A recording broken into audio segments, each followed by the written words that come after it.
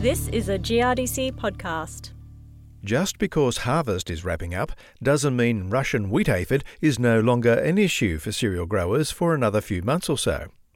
Like other crop pests and diseases, Russian wheat aphid is thought to oversummer in the green bridge alongside paddocks and roadways. So GRDC is investing in a new study which includes assessing the impact green bridge plays in the life cycle of this crop pest. Hello, I'm Tony Crowley. This Russian wheat aphid research, which is led by the South Australian Research and Development Institute, builds on previous GRDC research investments conducted by SARDI and Melbourne Research Centre, CSER. And I caught up with CSER's Dr. Elia Pirtle, searching through Green Bridge near Pyramid Hill in northern Victoria. CSER is taking over the Green Bridge part of the project, while SARDI is looking more at economic thresholds. What we're doing at CSER is we're trying to figure out the conditions where Russian wheat aphid are able to persist over the summer, what conditions form that green bridge that increases your risk of aphid infestations the following season when crops start emerging. And just in summary, how will SARDI's work coordinate with that or weave into that? So they'll all tie in together because what SARDI's looking at is how the sort of symptoms and aphid numbers actually translate into yield losses. And then what we're looking at is the risk that you get those numbers building up in the first place and what regions you might expect to have the highest risk. So together you'll have a complete picture of where you're going to have these aphids popping up, how large of populations you might expect, and what kind of losses you might expect because of it, if any. In the couple of years since Russian wheat aphid has been identified here in Australia, it's now been identified in South Australia, Victoria, Tasmania, and now into New South Wales as well. But where will your sites be? So our sites actually cover nearly the entire range of Russian wheat aphid in Australia.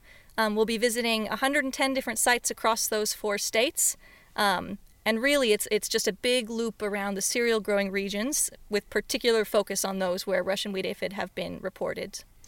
We know you're looking at the Green Bridge in those locations, but tell us more about what that entails in terms of Green Bridge for your sake. What are we looking at? Well, we're trying not to go into it with too many preconceived notions about where the Russian wheat aphids might be over summering and what forms the Green Bridge. So because of that, we've split our sites into 2. We actually do random stops where we just stop on the side of the road and have a look at the weeds there, even if there's nothing green.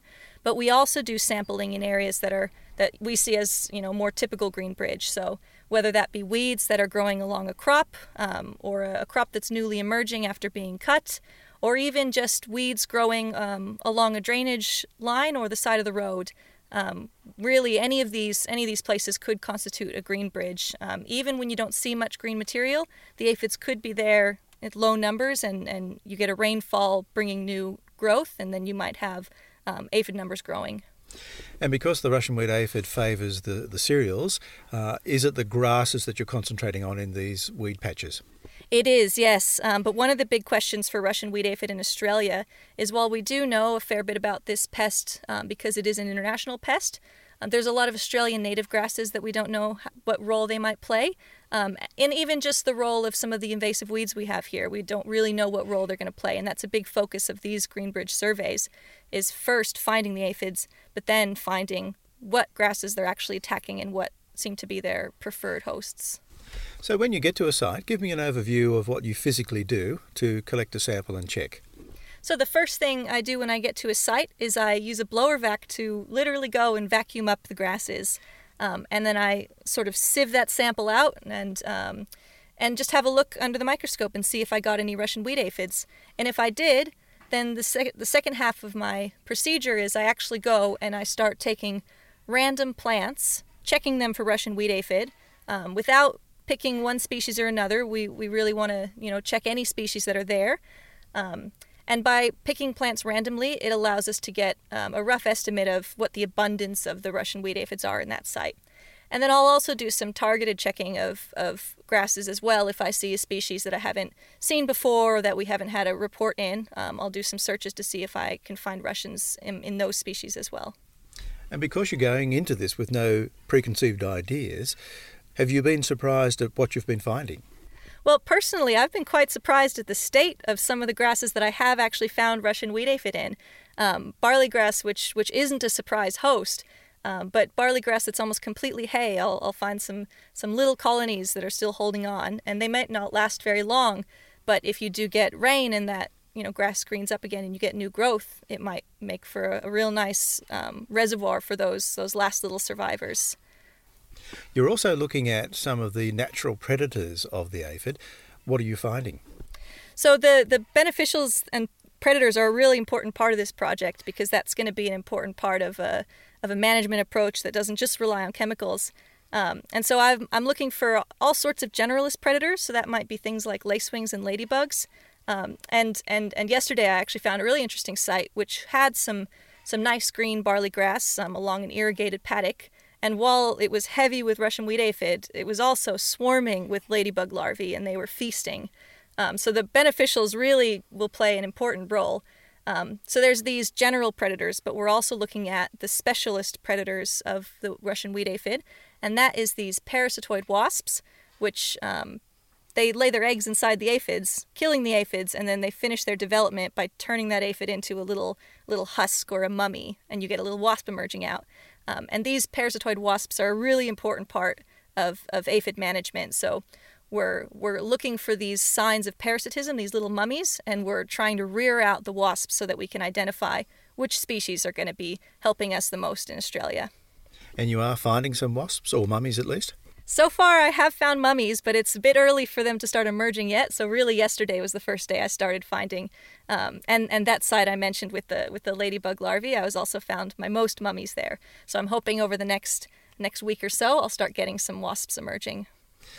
If a grower was to also do this and have a look within their own crops and properties and check their green bridge areas, what symptoms should they anticipate they might see? The same as they would see in the cereal crop? So that's actually one of the questions we're hoping to answer, because we don't actually have a very good sense of whether you should expect the same degree of symptoms in these weeds and green bridge type grasses as you might see in a crop. And just so far on this survey, I definitely haven't seen the same dramatic symptoms that you see in a wheat or a barley crop, particularly, kind of a young one that's coming up and is affected by aphids. You get those characteristic stripes in the leaves. You get the rolled leaves and the curled heads. You do see the rolled leaves in the wheat grasses, but it could be that the symptoms are more subtle. That's we'll hopefully find that out. But it does mean that if you really want to know if you've got Russians taking up in your weeds around your property, it's going to involve a bit of unfurling grass heads and having a real close look inside. So what's going to happen with the data once you've completed your tour of these 110 sites that you're targeting? So we'll have quite a lot of data coming out of these surveys, and there's sort of three sorts of data we'll have. We'll have sort of presence and absence of the Russian wheat aphids and their predators. We'll have relative abundances of the aphids, and we'll have environmental conditions of the sites. That might be things like, is it near an irrigated paddock? Is it near water? Is it shaded? And so what we'll do with all this data at the end of the day is we'll put it together to try and build a picture of what conditions were we finding, a lot of aphids persisting over the summer, or a lot of aphid flights to these areas. And it will help us form a way to forecast Russian wheat aphid risk based on the climate and the environment. So will this involve some modelling to get predictive results, if you like? Exactly, yeah. We'll be creating a predictive model, in the similar way that you have a weather forecast. It'll be like an aphid forecast, and so it'll be a sort of dynamic, up-to-date forecast that will keep taking into account the new climatic data coming in and use that to predict the risk of Russian wheat aphid, and it'll be regional specific. So that with this predictive forecast, growers at the beginning of a season will know whether they just need to monitor or whether they need to implement some sort of management. Yeah, we're hoping that this tool will allow growers to be more proactive and more targeted in their actions to control Russian wheat aphid, because we're trying to avoid the situation where, because growers might not know how to predict the risk right now because we have so little information, we don't want everybody to always be using prophylactic treatments, because ultimately that might not even be cost effective from their perspective. If you've put a lot of resources into seed treatments, but then it wasn't even a highest risk year. So at the end of the day, this is all about helping growers make better decisions leading up to their season about whether they're in a high risk area, whether they should expect a lot of aphids because there was a heavy green bridge in their area. And you'll be extending this information to growers how? So all the information and all the results of this research will go into the Russian wheat aphid tips and tactics guide, and that can be found at the GRDC webpage. And we're also interested in any reports of Russian wheat aphid.